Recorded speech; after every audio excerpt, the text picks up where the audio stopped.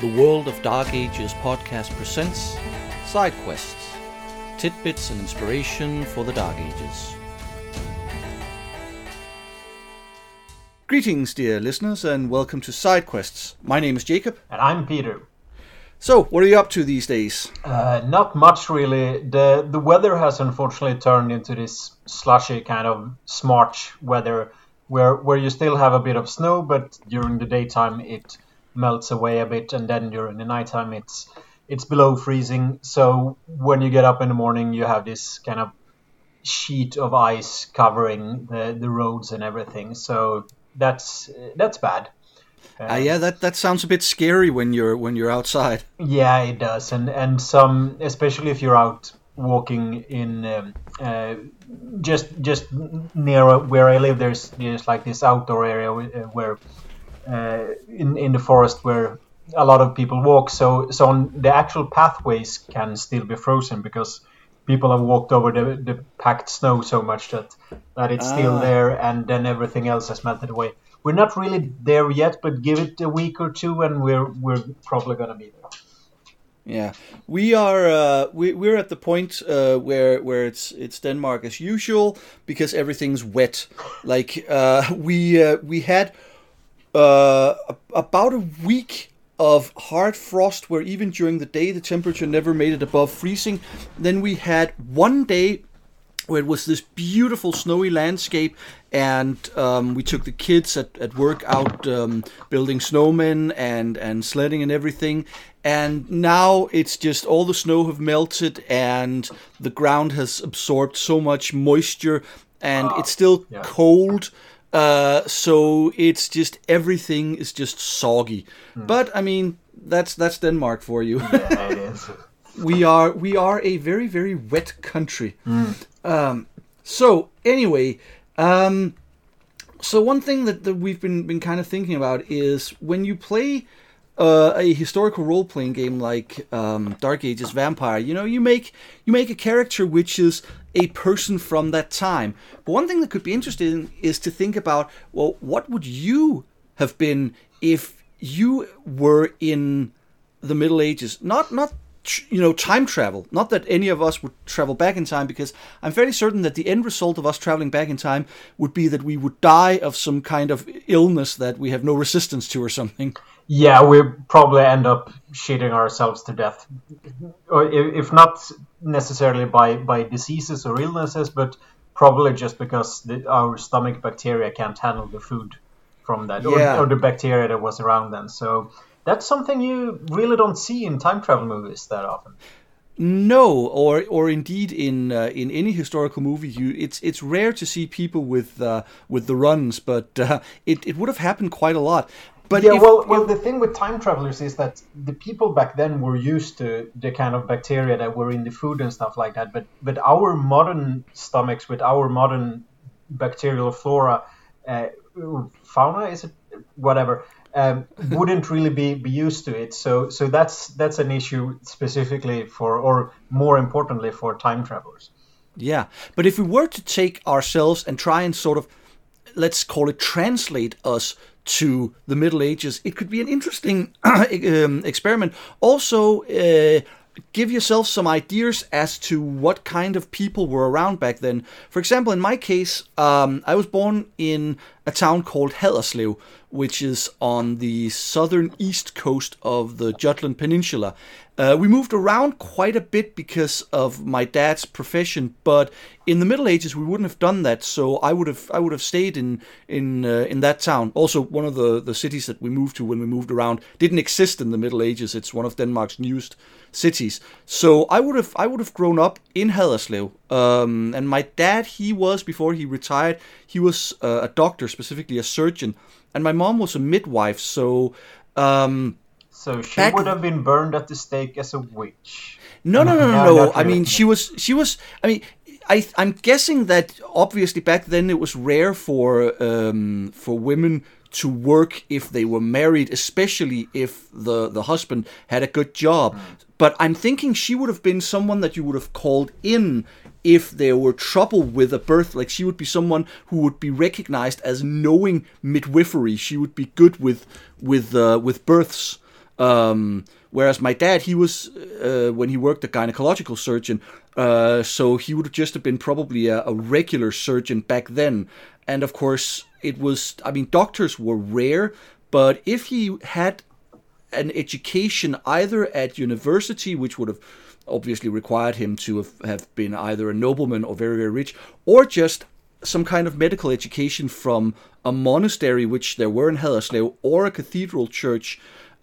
He could have been a nobleman's physician, and there was a royal castle at Haderslev. So I'm guessing, if I'm going to translate my parents back to that time, they would have lived in Haderslev. My father would have been the physician to whoever was managing the royal castle, and my mom would have been, running the house and everything. And then, if there were a birth that seemed particularly problematic, she would have been called out.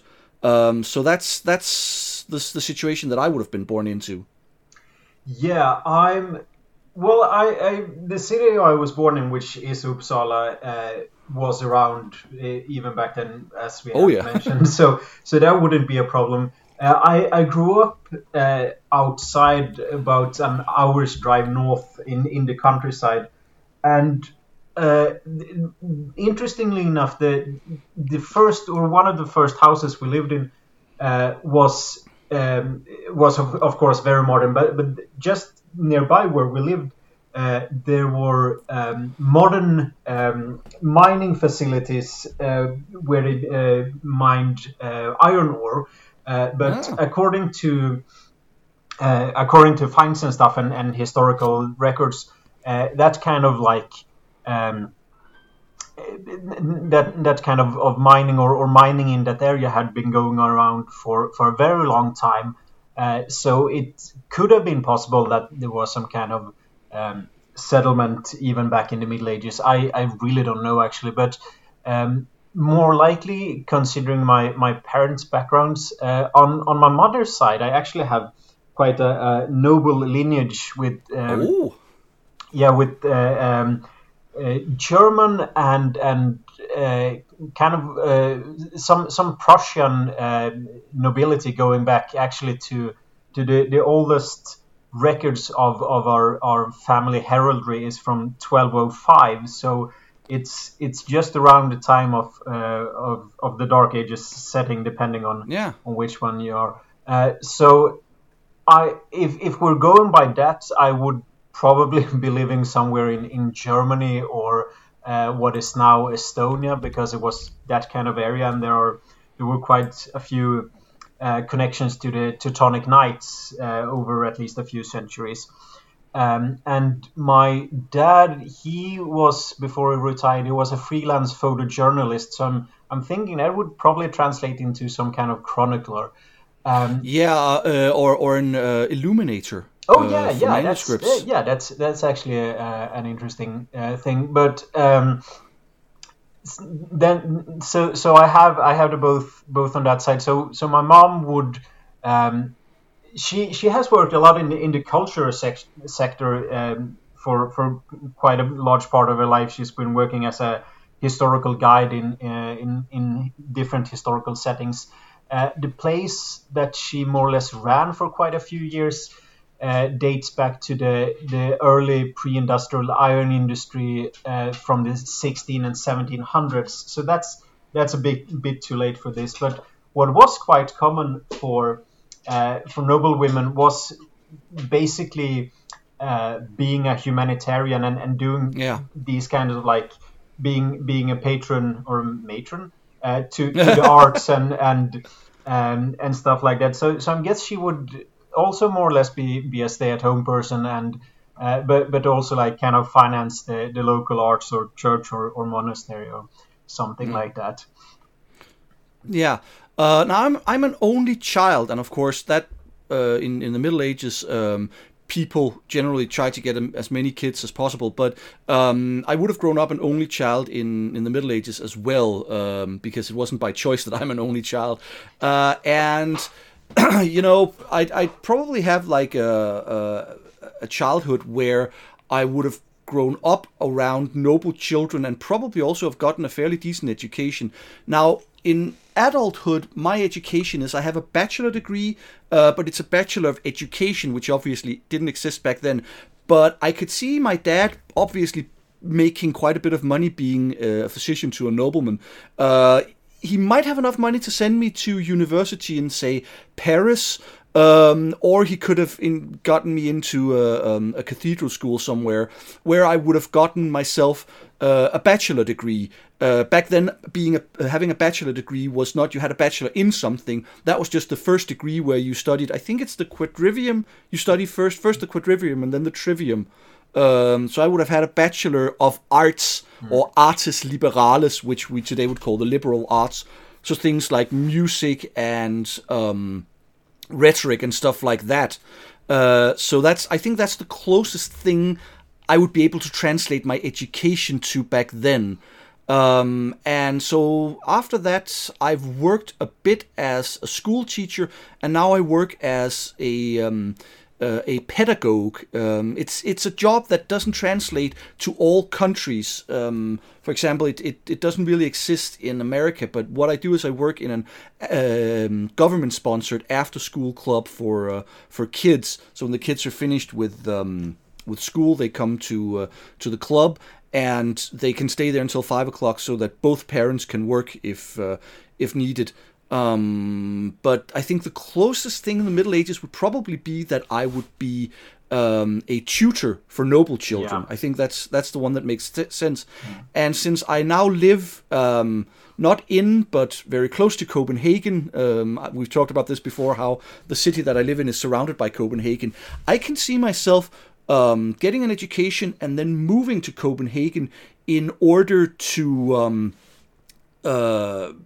become a tutor for either noble or even royal children. The place that I work now, we do have some kids of fairly wealthy parents. So I'm thinking, I would end up as a private tutor for the children of the rich and powerful. Yeah, that doesn't sound too bad actually. Okay. As long as you don't have one of those royals who likes executing their staff for not doing a good job. Oh dear. Yeah. But yeah, I'm going by what I've actually done and my education and what it would translate to. Being a noble, I would probably have, or at least belonging to a noble family, I would probably have some kind of martial training, which translates into my modern day military experience. So, and that's kind of fitting as well. Your military experience was in Finland, right? Yeah, I did my mandatory military service in Finland because my mother's from Finland, so I have dual citizenship. But now I'm still active in the Swedish Home Guard.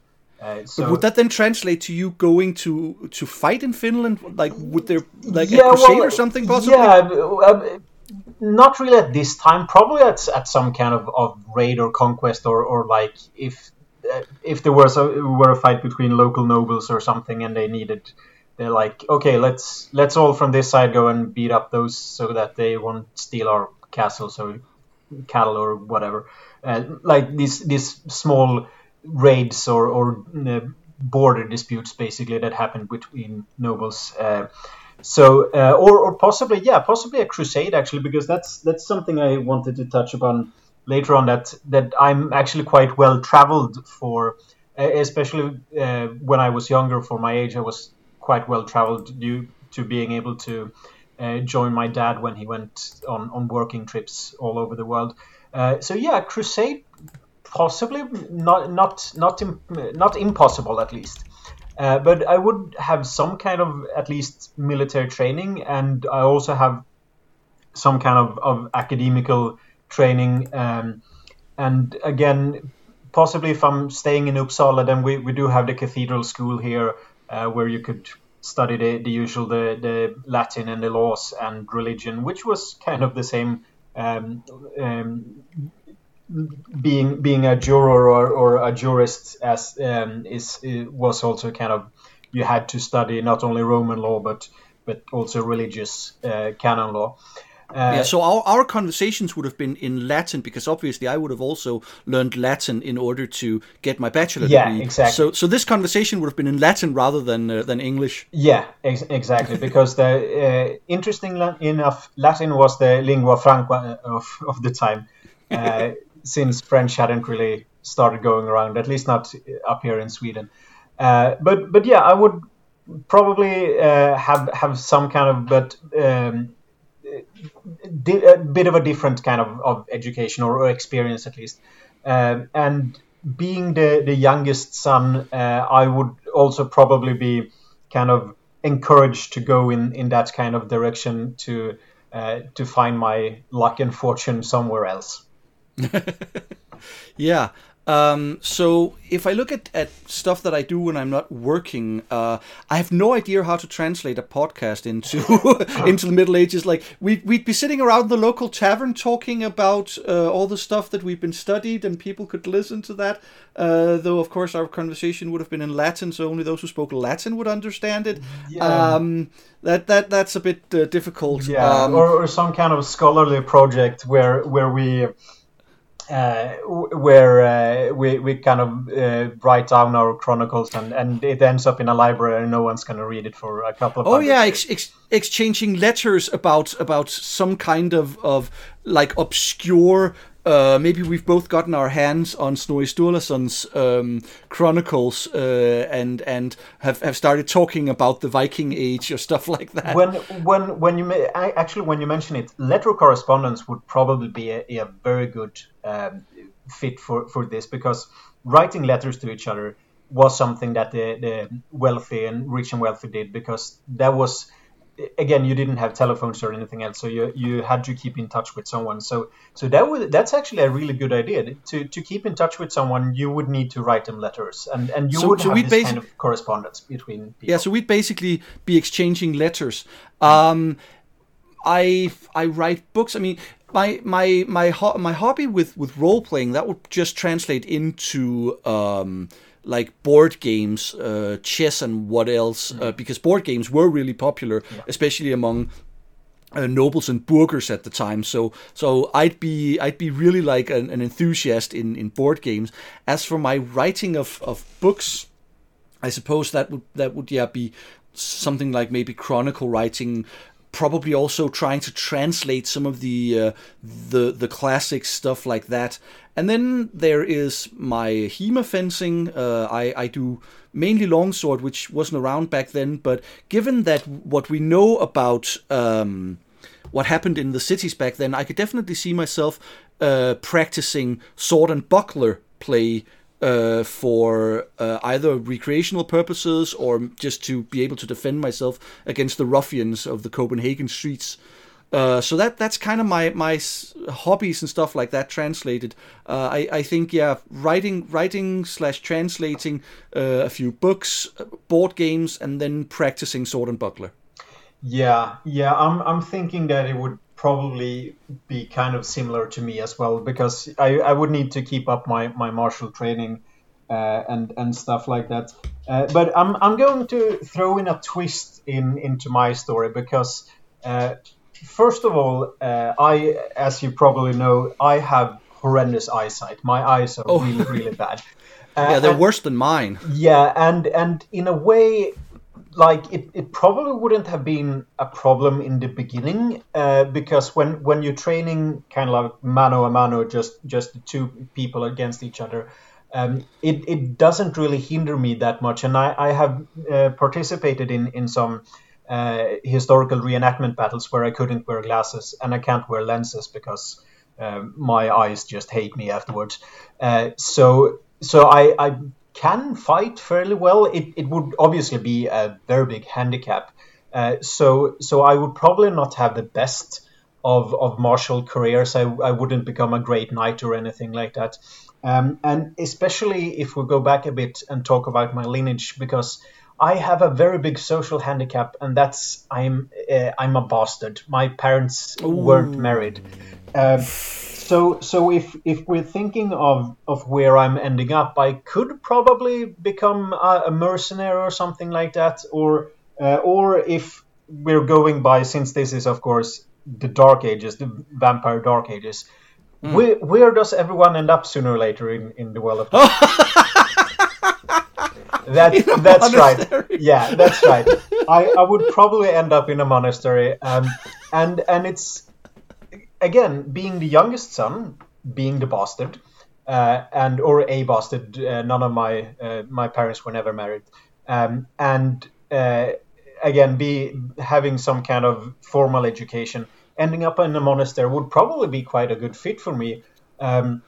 Especially if you look at the kind of monasteries that were around in Sweden at this time, because the earliest monasteries in Sweden was actually nunneries, which I think is kind of cool. They were around a few decades before monk monasteries showed up, which was kind of, I think, is kind of interesting.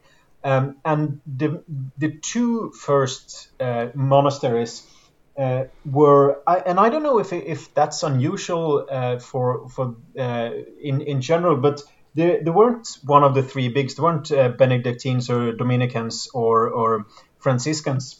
They were Cistercians, and we have mentioned them before because the Cistercians are kind of interesting because they do this whole kind of ora et labora, which is Latin. It's the Saint Benedictine rule. Which means pray and work, not work. Ora is pray and labora is, it's the same word as labor. It's work. So they had this kind of idea that monasteries should be more or less self-sufficient, and they still got tithes and stuff, so they didn't really have to be, but they still had the monks worked farms and they worked in the forest, especially up here in Sweden where you still have huge forests, very old forests, and they also have kind of a proto industry with blacksmithing, and they in a lot of the monasteries they basically had hot air heating in the floors, so you would. Oh yeah, the hypocausts. Yeah, exactly. Those systems are amazing. Yeah. I've seen one. There's one very well preserved in a museum in Lübeck where you can walk on the floor, and then they've done a cutaway, and it's just the level of sophistication is probably something that's going to amaze a lot of people who think that the Middle Ages were not that sophisticated. Yeah, exactly, and that would suit me because I'm kind of a nerd in that way. I like it when I don't have to freeze too much, and another thing that's kind of interesting with the Cistercians is that they quickly realized that we're following the rules of Saint Benedict, which means that we have to work and we have to pray quite a lot at very specific times. Yeah, and that takes away quite a bit of time from actual working. So they developed this system where they had like the friars proper. And they also had more or less a branch of people still living in the monasteries and following some of the monastic rules. But they were lay brothers. The ones that were in minor orders. Or lay brothers. But they were kind of like, they brought in the farmers or people like that didn't have anywhere else to go. And they could work the farms or the forest and or industry and stuff like that. So I'm thinking that coming from a noble family, not necessarily wanting to take up orders full time, because that at least that isn't my modern thing, so to speak. I think I would probably be pretty satisfied living as a lay brother in a Cistercian monastery, and especially with the kind of martial background, because. In a lot of monasteries, if you are an old soldier or an old fighter of any kind and you become injured and you can't make a living as a soldier anymore, monasteries are a good place to retire because they take care of you, and if anything, they are one of the few places where they can actually treat injuries. So yeah, and it would be a great place for someone with your education as well to be involved there. And if we're going by the name of the rose, if I'm ever going to find a pair of glasses, it would probably be in a monastery as well. Oh, that too. Yeah. Yeah, I'm thinking that my poor eyesight wouldn't really be a problem in my line of work.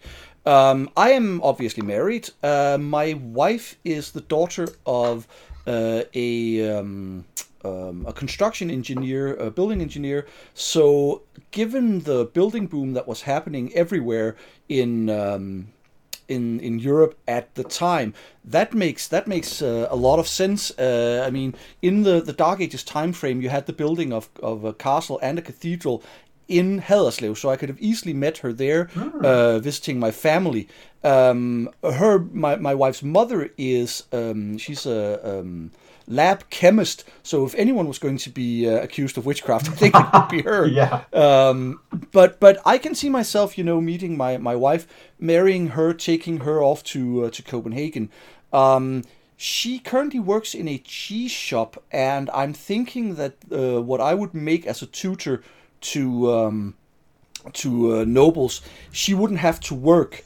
So she'd probably stay at home, and I'm guessing, given the fact that she has a master's degree and loves to read, she'd probably be raiding every library she could get her hands on, all of my books and scrolls, all the books and scrolls of the nobles, and being unseemly educated for a woman. Yeah. Well, it wasn't really that uncommon that sometimes the wife of the household, at least when it comes to noble families and stuff like that, was the one who not necessarily could read and write, because that could be uncommon both for men and women, but the one taking care of the household. So it wouldn't be impossible. And you have, at around this time, you have a few educated women that actually make quite a big splash, so to speak. You have Hildegard of Bingen, you have Saint Eleanor of Aquitaine, and Saint Birgitta of Sweden. So yeah, she would probably also correspond quite a bit, I would imagine.